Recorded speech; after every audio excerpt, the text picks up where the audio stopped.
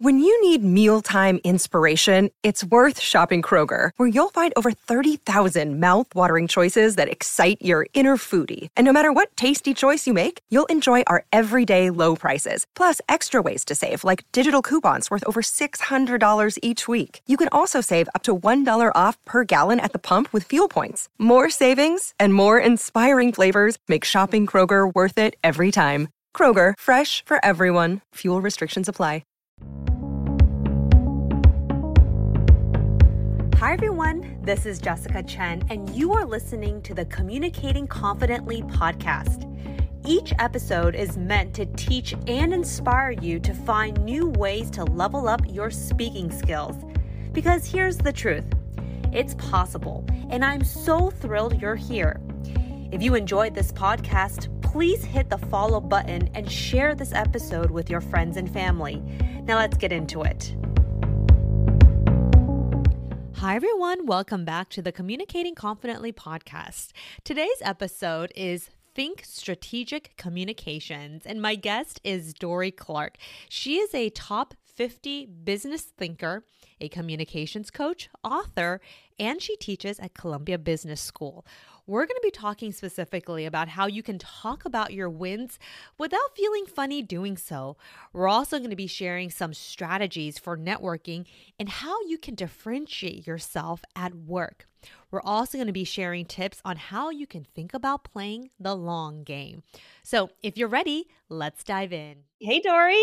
Hi, Jessica. So glad to be here. I'm so glad you're here. And, thank you so much for joining.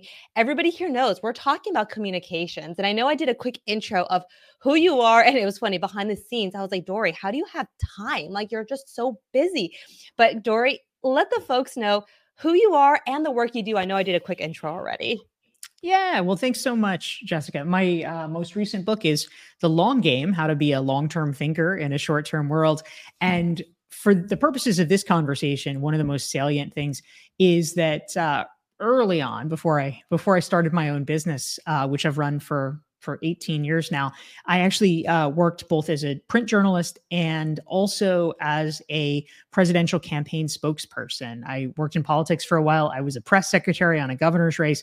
I was the New Hampshire communications director for a presidential campaign. And so we wrote speeches, we briefed candidates, and really worked on questions of messaging and how to make sure that what you were intending to say was what was getting through. And that's something that I think matters for all of us these days.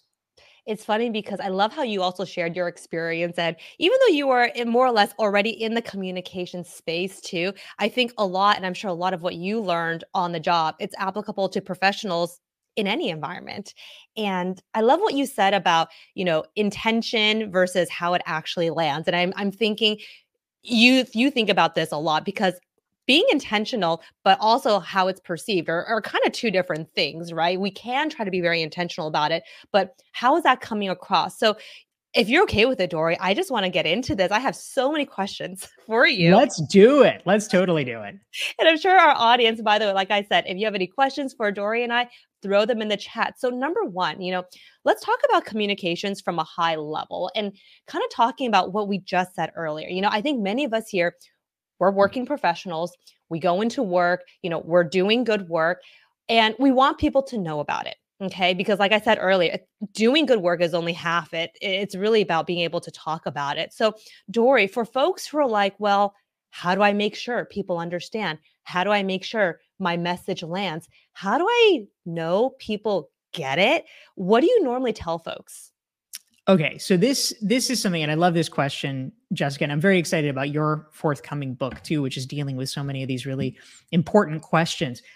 This is something I talked about a lot, actually, in my first book, Reinventing You.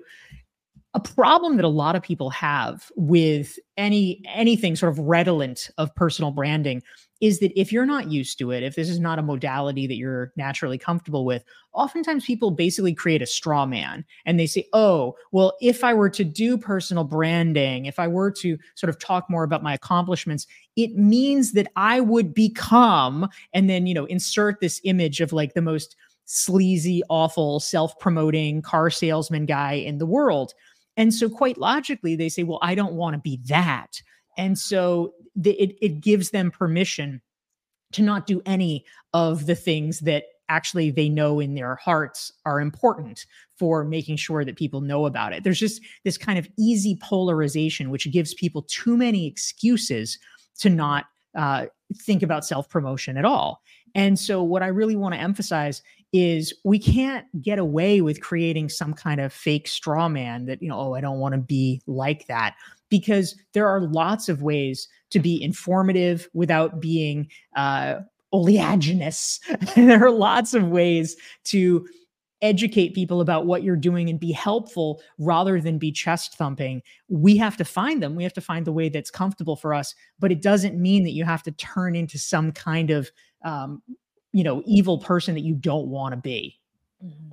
I love what you said about the straw man, because in some ways it's this image or this idea that we have in our head of like, oh, but if I do this, I am that sleazy salesman. I want to come off as too salesy, which is true, right? Many of us were hyper aware when somebody is trying to like sell or they're showing off, and immediately our radar goes off and we're just like, oh, okay, well, okay, sure, whatever, right? Like we may Totally. naturally And just no sort of one likes that, right? That's the crucial thing. Like literally no one likes that. That might be doing personal branding, but it's doing personal branding badly. It's just that's a visible example because it's like so egregious. It is. And in many ways, I wish I heard this message early on too, because I would immediately default to what you're saying. Well, it's like, and then I would give myself those excuses like, well, but if I talk about my work, are people going to think I'm trying to show off? So let me just like not say anything, right? Like I would tell myself these things. But then, okay, then the question is, and you said this already, it's like, it's trying to be as helpful as possible. But what does that even mean? And I wonder if we can even break it down in certain contexts. Like, what are some of the questions maybe we can ask ourselves so we can crystallize that message? So, like, the folks who are listening, I'm sure you're all thinking right now, like, yeah, maybe I did just finish this one project. How can I make sure other people know about it? So what are some of the things that we can ask to make sure we get it right? Yeah. So, okay. One of my very favorite tips, this to me is like the lowest of low hanging fruits, is that when you are running into someone that you haven't talked to for a while, which is a situation that happens literally all the time, inevitably there is going to be some moment where they ask you a variation of, so what have you been working on? What have you been up to? I mean, we know that this question is going to come, and yet almost no one prepares for it. And so somehow we freeze and we freak out. And in the moment, we kind of come up with some random thing. Oh, I just got my dog groomed, or like just something random. And it's usually not so helpful.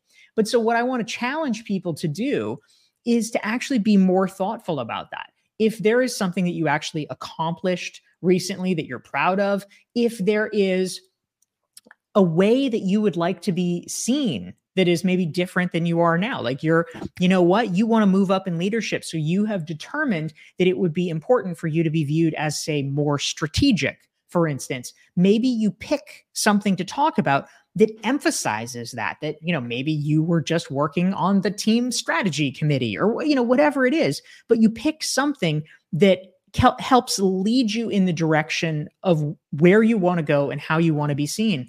And the really important thing here is people asked you this question. This is not you bragging. This is not you self-promoting. This is you answering a question that is going to come anyway. So it's just a natural conversational discourse. No one is going to hold it against you or think badly of you because you have an answer to a question that they asked you. I love that because in many ways you're saying that it's being prepared. It's almost anticipating that question is going to be asked, especially if maybe, it could be in a meeting, at a networking situation, whatever it is. But what I love about what you said, and this is what I want to highlight, is you're being strategic and tailored with how you answer that question. Because I feel how you answer that question should be a little bit different depending on who's actually asking you that question. And sometimes we don't think about that too much. We're just like, oh yeah, I'm working on this project. And then that's kind of like your blanket statement. But what about that project matters to person A? What about that project matters to person B? And just having that, and it can be even just like 10 seconds of just like, oh, okay, I know I'm going into this meeting. this is who's going to be here. Make sure to talk about this, right? And it's just like giving yourself that pep talk ahead of time can really, yeah, crystallize that message of knowing, okay, just make sure I like subtly drop that, right? And I know for some of us, we're just like, we don't even give ourselves the time to even think about that. But every chance to talk about your work, like when somebody asks, what are you up to? That's a chance for you to make an impression, right? Yeah, absolutely. I love that. So okay, for those, Dorie, who, and this is, I think I saw this in the comments, it's like, well, what if people feel uncomfortable? Like, what if it's more of like that humbleness? And this is where, I definitely want to share my thoughts. And because I feel like a lot of this comes from like the cultural values that I was taught myself of like, you don't talk about yourself. Like, you don't put yourself out there. You don't want to like, yes, boast or whatever. Like, what is that like mental shift that you would kind of like encourage folks to think about when they're just like, it is so uncomfortable, and maybe I feel like my team won't be so happy about it or whatever it is.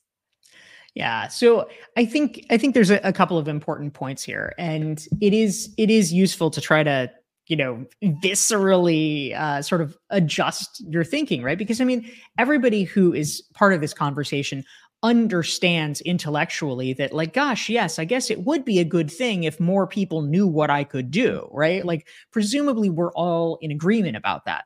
The issue is that we would like that to happen magically, and I mean, sometimes it does, right? Sometimes we luck out because someone really is paying attention and they notice. That's amazing.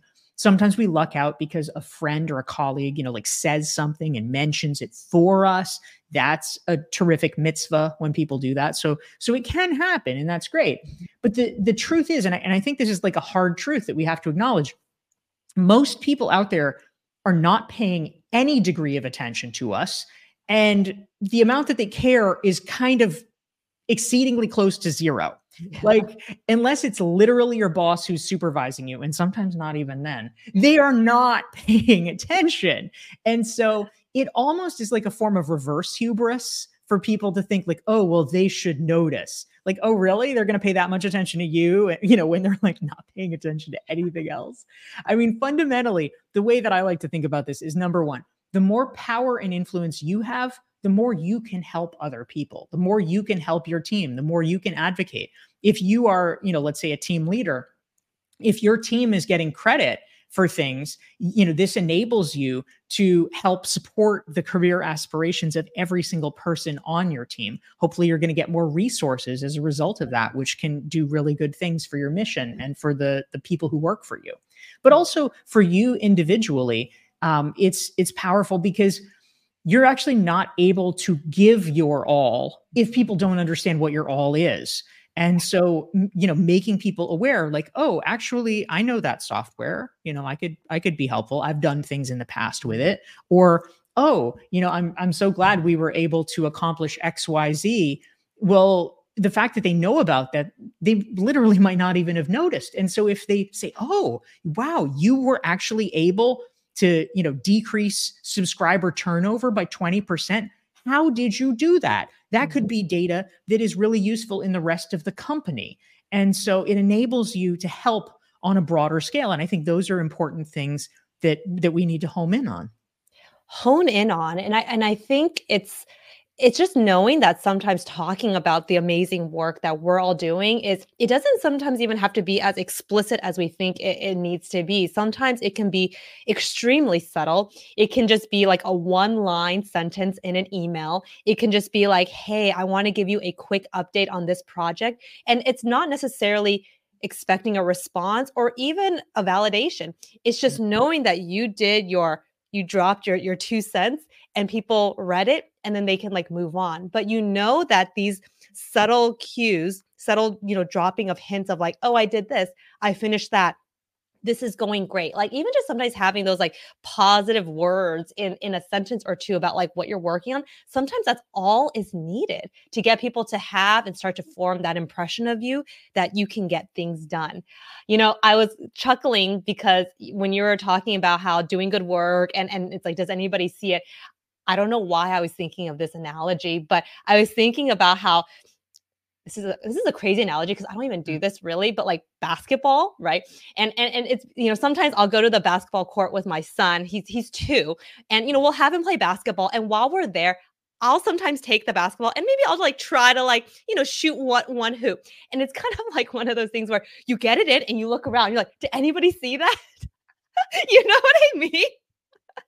It's the same analogy of like, I just did that. I got it in. And maybe because like I never get it in. So when I do get it in, I'm like, did you see that?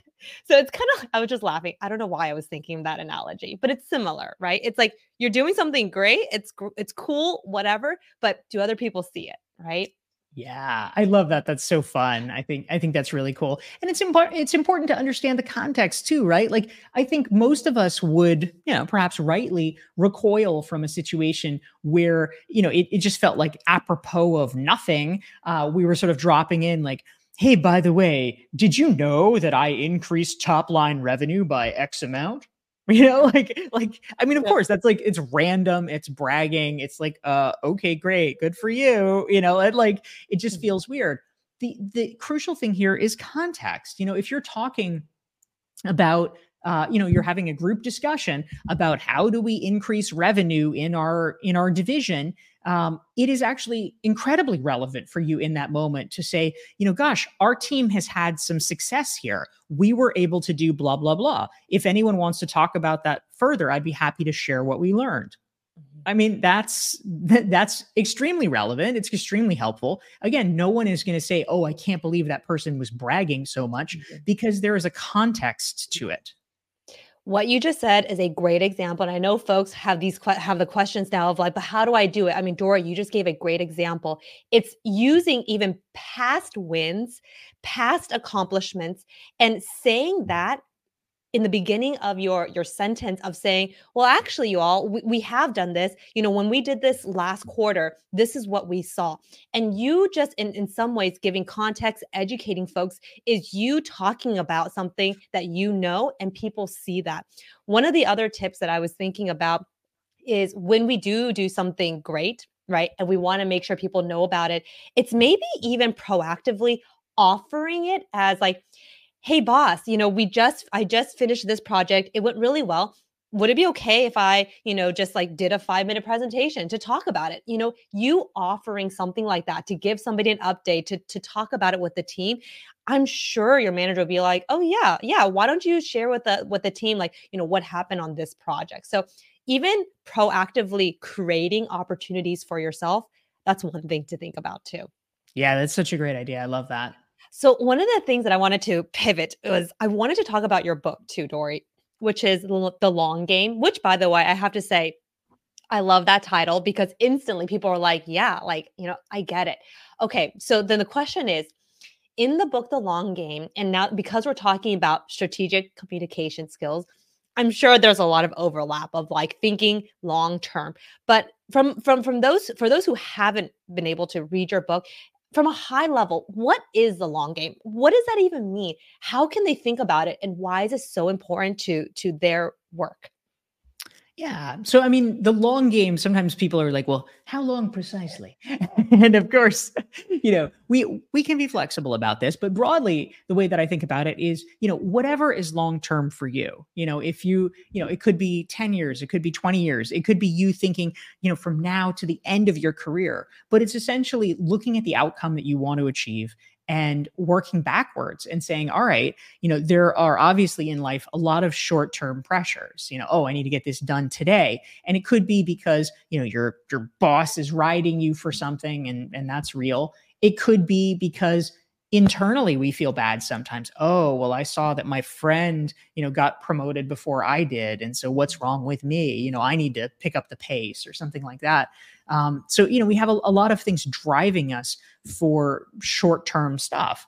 But in the long game, I really try to make the case that, well, that is real. And we have to sometimes play along to a certain extent, to keep our job and whatever. I mean, we all understand email is not inherently important. It's not like, oh, wow, I really succeeded in my career. I nailed email, but also you can't afford to ignore email. Like that will be a problem too. But the question is, how do you balance things out and make choices so that, yes, you do what is necessary in the short term, so that you can keep the ball moving, but you keep your eye on the long-term prize, because it's conceivable that we could end up with, all our professional dreams coming true if we just go, day to day from one task to another. But it's frankly not that likely, because you're not driving the car, you're being driven. And so I want us to steer a little bit more and have a little bit more agency in what we're aiming towards. We don't have perfect control, but we often have more control than we think. And to me, that's what the long game is about. And I love your acknowledgement of how sometimes it's hard to think about the long game when we get boggled down by the little things, the things that make us feel a certain way, meaning I'm so stressed, I'm so anxious, I'm so unhappy. Like, it's those like feelings that, again, like you mentioned, are very real in a workplace, but that sometimes, and I know I'm guilty of that. Sometimes it's easy to just kind of like spiral and be like, oh my gosh, this is not working the way I want it to go. This sucks. Like, what do I do? I feel stuck, right? And then the problem though is like you're just thinking in that just kind of like immediate, because you're in that feeling of that negativity, right? So in some ways, I love how you kind of acknowledge that it's kind of two different things. It's like, yes, maybe this does suck. Maybe the current situation is not right. Maybe this project or working with this client is like the worst experience of your life, right? But it's like, no, let's think a bit further. Okay. So then, Dorie, I have to ask then, in that situation, how can people reframe? Because while it is so easy to dwell, while it's so easy to just, focus on the negativity, the sucky things, right? How can people switch and be like, wait a second, let me think strategically now? So, a great piece of research that I often come back to is some research that has been done by Teresa Amabile at the Harvard Business School and her husband, Stephen Kramer. And they wrote about it in a book called The Progress Principle. And they were studying this question of employee engagement, right? What is it that makes people feel connected to and excited about their work? And what they discovered was that it's actually a fairly simple equation, which is that the people who felt the best about their work, the happiest, the most engaged, were the people who made progress, even incredibly small progress, every day towards something that they considered a worthy goal. That's the key here. If you are spending 90% of your time on stuff that you consider just, stupidity, right? That's not ideal. Clearly, it's not really what we want for you. But if you can carve out, a space for yourself, the 5%, the 10%, even if it's after you go home from work at night and you spend 10 minutes writing your screenplay, that's your big dream or whatever it is, that is moving the ball forward. It's not so much about, oh, it has to be fast, it has to be now. We have to recognize, all of us recognize, that there are times in our lives where it will go slower than others. If you're caring for a sick relative, if you've got, some newborn at home, if you, get COVID or whatever it is, you are not going to be making as much professional progress during those times as you would like. Like that's just reality. But it doesn't mean that you have to make no progress. You can find a small way to keep the ball moving forward. And that's the thing that often keeps people going and gives them a feeling of momentum in some way. I love that. And I almost want to, throw this question back at our audience who's watching and listening. It's like, if we asked you, what is something that you've been wanting to do? What is something that has, secretly excited you, or maybe not so secret, excited you, that you've been like, I have been curious about learning a little bit more of that, or maybe exploring that. And, just like what Dorie said, it's giving yourself the 5, 10, hey, maybe 20 minutes to just work on that one thing, and just knowing that those minutes, right? We'll just say minutes, not even hours, because heck, we might not even have hours to do, right? But just giving ourselves those minutes of a day to chip away at it, you kind of feel like you're making that progress. It actually reminds me, personally, when I was many years ago when I was a reporter, and this is when I was in New York. I was we call them like a general assignment reporter. So I basically covered everything and anything. But deep down inside, I've always wanted to cover business news. Like I was very fascinated with like business. And I remember at the time when I was working, there was no opportunity for me to cover business news. We were a small television station. Everybody had to do everything. But I knew if I wanted my resume, right? If I knew I wanted my resume to say, or at least say some sort of like business expert, I had to find that time to create those opportunities for myself. So I remember at the end of the day, after like a 8, 9 hour workday, when I would get home, I would tell myself, well, Jessica, at least try to research some sort of business story that you could pitch. And that consistency, so that every morning when I would walk into that editorial meeting, I would at least intentionally try to pitch one business story so that soon after people would then begin to associate me with like, oh, Jessica always has these business stories, right? And then when one would come in, then they would give it to me. So that was just an example of saying how even though your job description may not be ideal, maybe you're doing work that doesn't completely excite you, there are still things you can do behind the scenes that you can maybe present at work that can get people to start to associate you with what you want I call it like career brand, like what you want your career brand to be. Do you have a similar story, Dorie? I don't know or did you always just get like, hey, I want to do this, and it immediately happens? Do you have like a story or something that you can share with folks where you're like, yeah, I did have to show or prove that this is what I wanted? Yeah, no, I think that's fantastic, Jessica. I love that story. Well, it actually reminds me of something in my book Reinventing You. I profiled this guy Richard, and he was and I mean, interestingly, it was a little bit of a reverse. He was a business reporter, and it wasn't like they gave him stuff that was really not super sexy. He was an oil and gas reporter for a while, and then he was doing mortgage-backed securities. And honestly, neither one was super thrilling to him. But his organization that he worked for had started. They made an announcement that they were going to start doing like hospitality coverage, and he's like, "By hospitality, do you mean food and wine?" And they said, "Well, yes." And he said, like, "I will do it for free." He's like, "You don't even have to pay me extra, but can I do this?"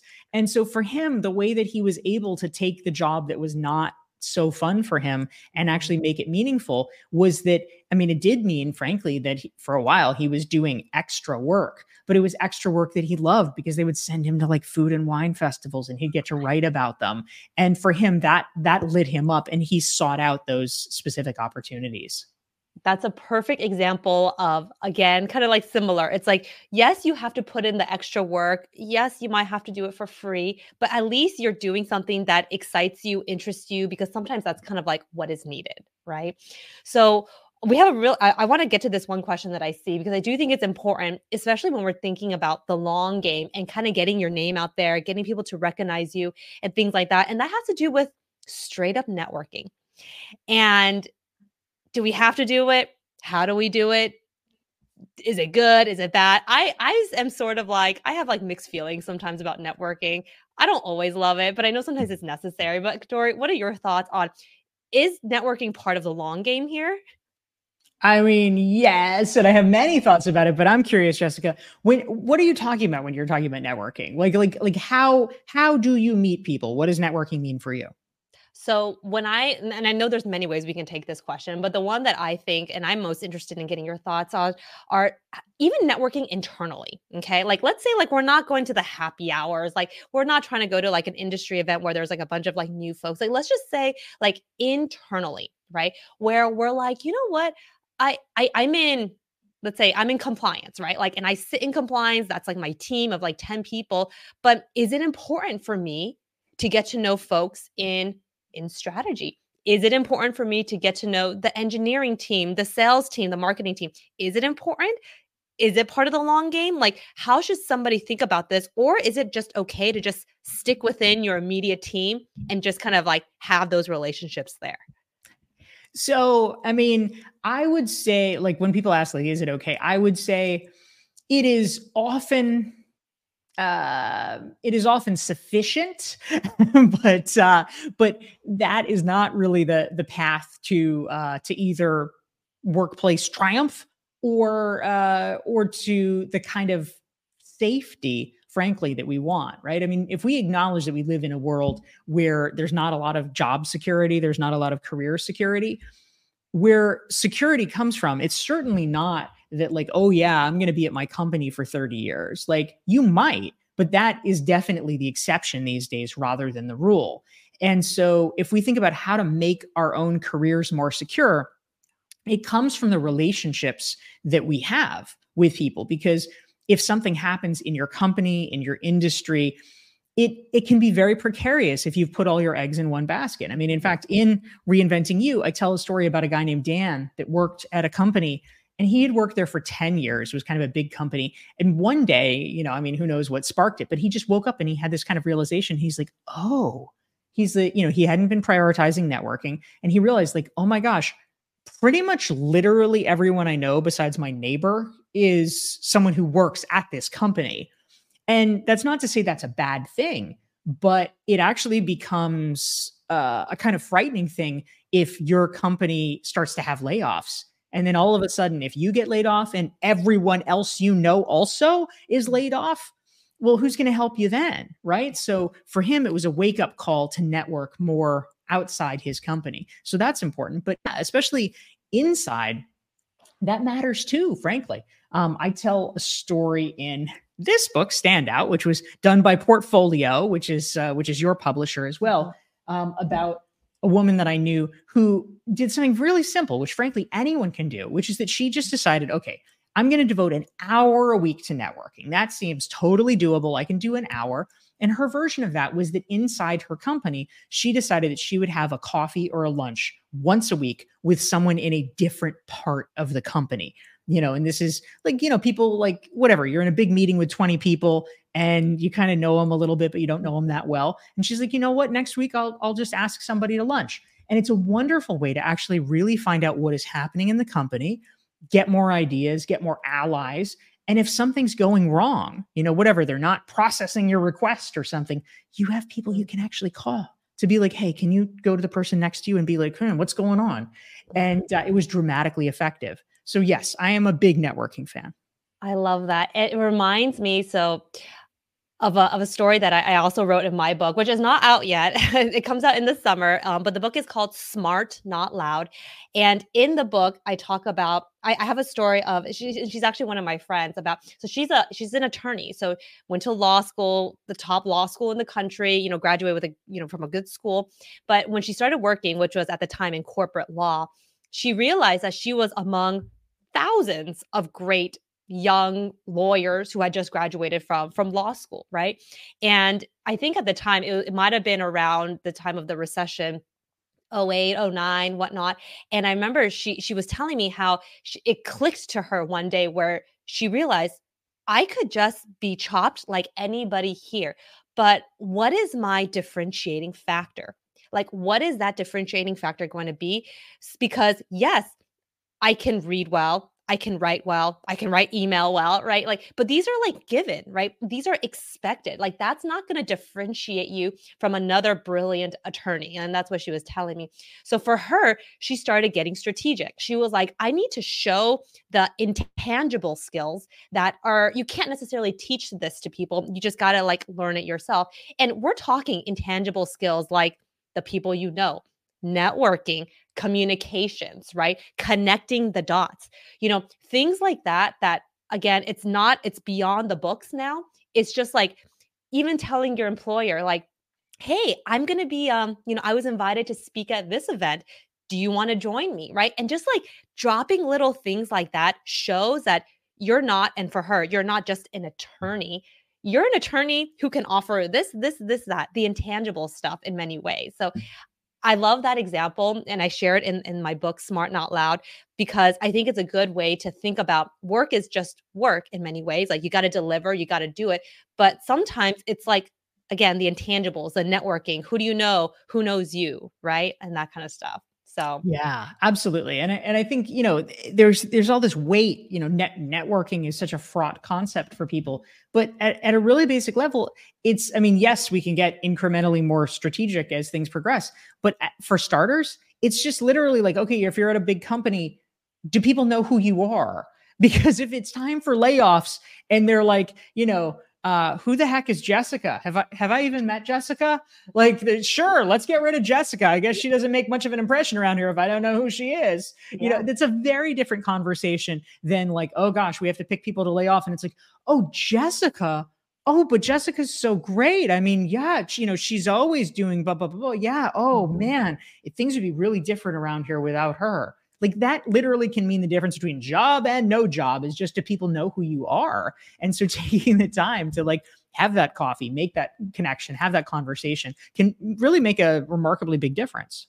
Absolutely. So I have to say, I mean, the time is flying and I feel like you and I can keep going and whatnot, but and I can't believe it. But as we start to wrap up here, Dorie, and I want to say for folks who are here and listening, I hope you're enjoying this conversation as much as I am. Dorie, I hope you're enjoying this conversation. This is just so much fun. But as we start to wrap up here, and we talked about so many things, right? Like communications, the long game, networking, like how to rethink, how we talk about ourselves. We talked about so much. And yes, this is all going to be on replay. You can watch it again on LinkedIn, or it's going to be on our podcast. You can just go to any Spotify, Apple, whatever, wherever you listen. Just type in Communicating Confidently with Jessica Chen, and this episode will be there. But as we start to wrap up here, Dorie, I call them golden nuggets, but like if there were any, like maybe like one or two things you'd want our audience, our listeners to walk away with after listening and watching this about communications, about strategy, about the long game, what would that be? Anything that they could use immediately? Well, I think one of the most important points, Jessica, is one that you are underlining and really talking about in your book, which is just basically we shouldn't make excuses for ourselves with this. I mean, this is important stuff. I often get asked to talk about networking as an introvert or communicating as an introvert, which I am. I'm definitely an introvert. And a lot of times, people will literally, when they're asking questions, they'll like start out, they'll raise their hand and be like, well, I'm an introvert, so I can't ... And it's like, oh, come on. Yes, of course you can. Things are different as introverts, sort of in the same way that it is being left-handed. Like, yes, I understand and I don't like it that society and business professional life is optimized for extroverts. That is annoying. It's kind of unfair, but like whatever. Okay. And so if you are right-handed, things are easier for you because things are optimized for the majority. But it doesn't mean that left-handed people can get away with just saying like, oh, I will never cut a document with scissors. Sorry, I don't do that because I'm left-handed. It's like you find a way. Yeah. And similarly, if you're an introvert, it's a question. You don't have to do it the standard way, but you have to do it. You find your way. For me, it's about, I don't go to the big networking events anymore. I have my own small events. I like them. They're nice. They're nice for everybody. And it's a way that I can do it. And similarly for you, if you grow up, as you talk about it, in a quiet culture, or a place where self-promotion or personal branding or speaking up is not sort of heralded as a virtue, that doesn't mean that people are permanently excused from learning those skills. Yeah. It means that you might do it a different way, or that you need to sort of find your way into it. But I think it's really important that you're teaching people to not be passive and sort of accept the like, oh, I can't do it line, but instead helping people find a path to the way that they can do it. Yes. And I have to say, I'm a huge introvert too. And I think people are always surprised, like, if you're an introvert, why are you talking about communications? But that's the thing. Just because we are introverted, it doesn't mean we can't, lean into learning these skills and becoming better at it. And similar to you, Dorie, those big networking events, oh my gosh, even though we talk about communications, sometimes it's hard for me to communicate in big networking situations. It's just so awkward sometimes. Like, there's no other way to say it. It's just really awkward. It's super awkward. Yeah. I choose not to go to them. I just literally don't anymore. But the way that I'm able to give myself permission is that there are plenty of other things that I do instead. Yeah. And which is what you said, like you create your own events where it's maybe a small group. So it helps, the introverted side of you to better like enjoy it, if anything. Right. Yeah. So super helpful. And I think one of the things that I would say, as we wrap up here, which is crazy, but it's just really thinking that everything that we talked about, strategic communication skills, talking about your wins, networking, like all those things, these are things that, yes, in many ways, you're like, well, how do I even think about this on top of my work? Like, I got family, I got kids, like whatever, right? And, I don't think anything Dorie and I are talking about are like grand things that you have to like truly like be spending so much time on. I think a lot of it is just consciously being aware, like, yeah, let me think about this a little bit differently. Sometimes, and I love doing this, like I always have post-it notes all around my desk, but like it's just like if I need to remember something or just keep it top of mind, I'll always write it down so I can see it.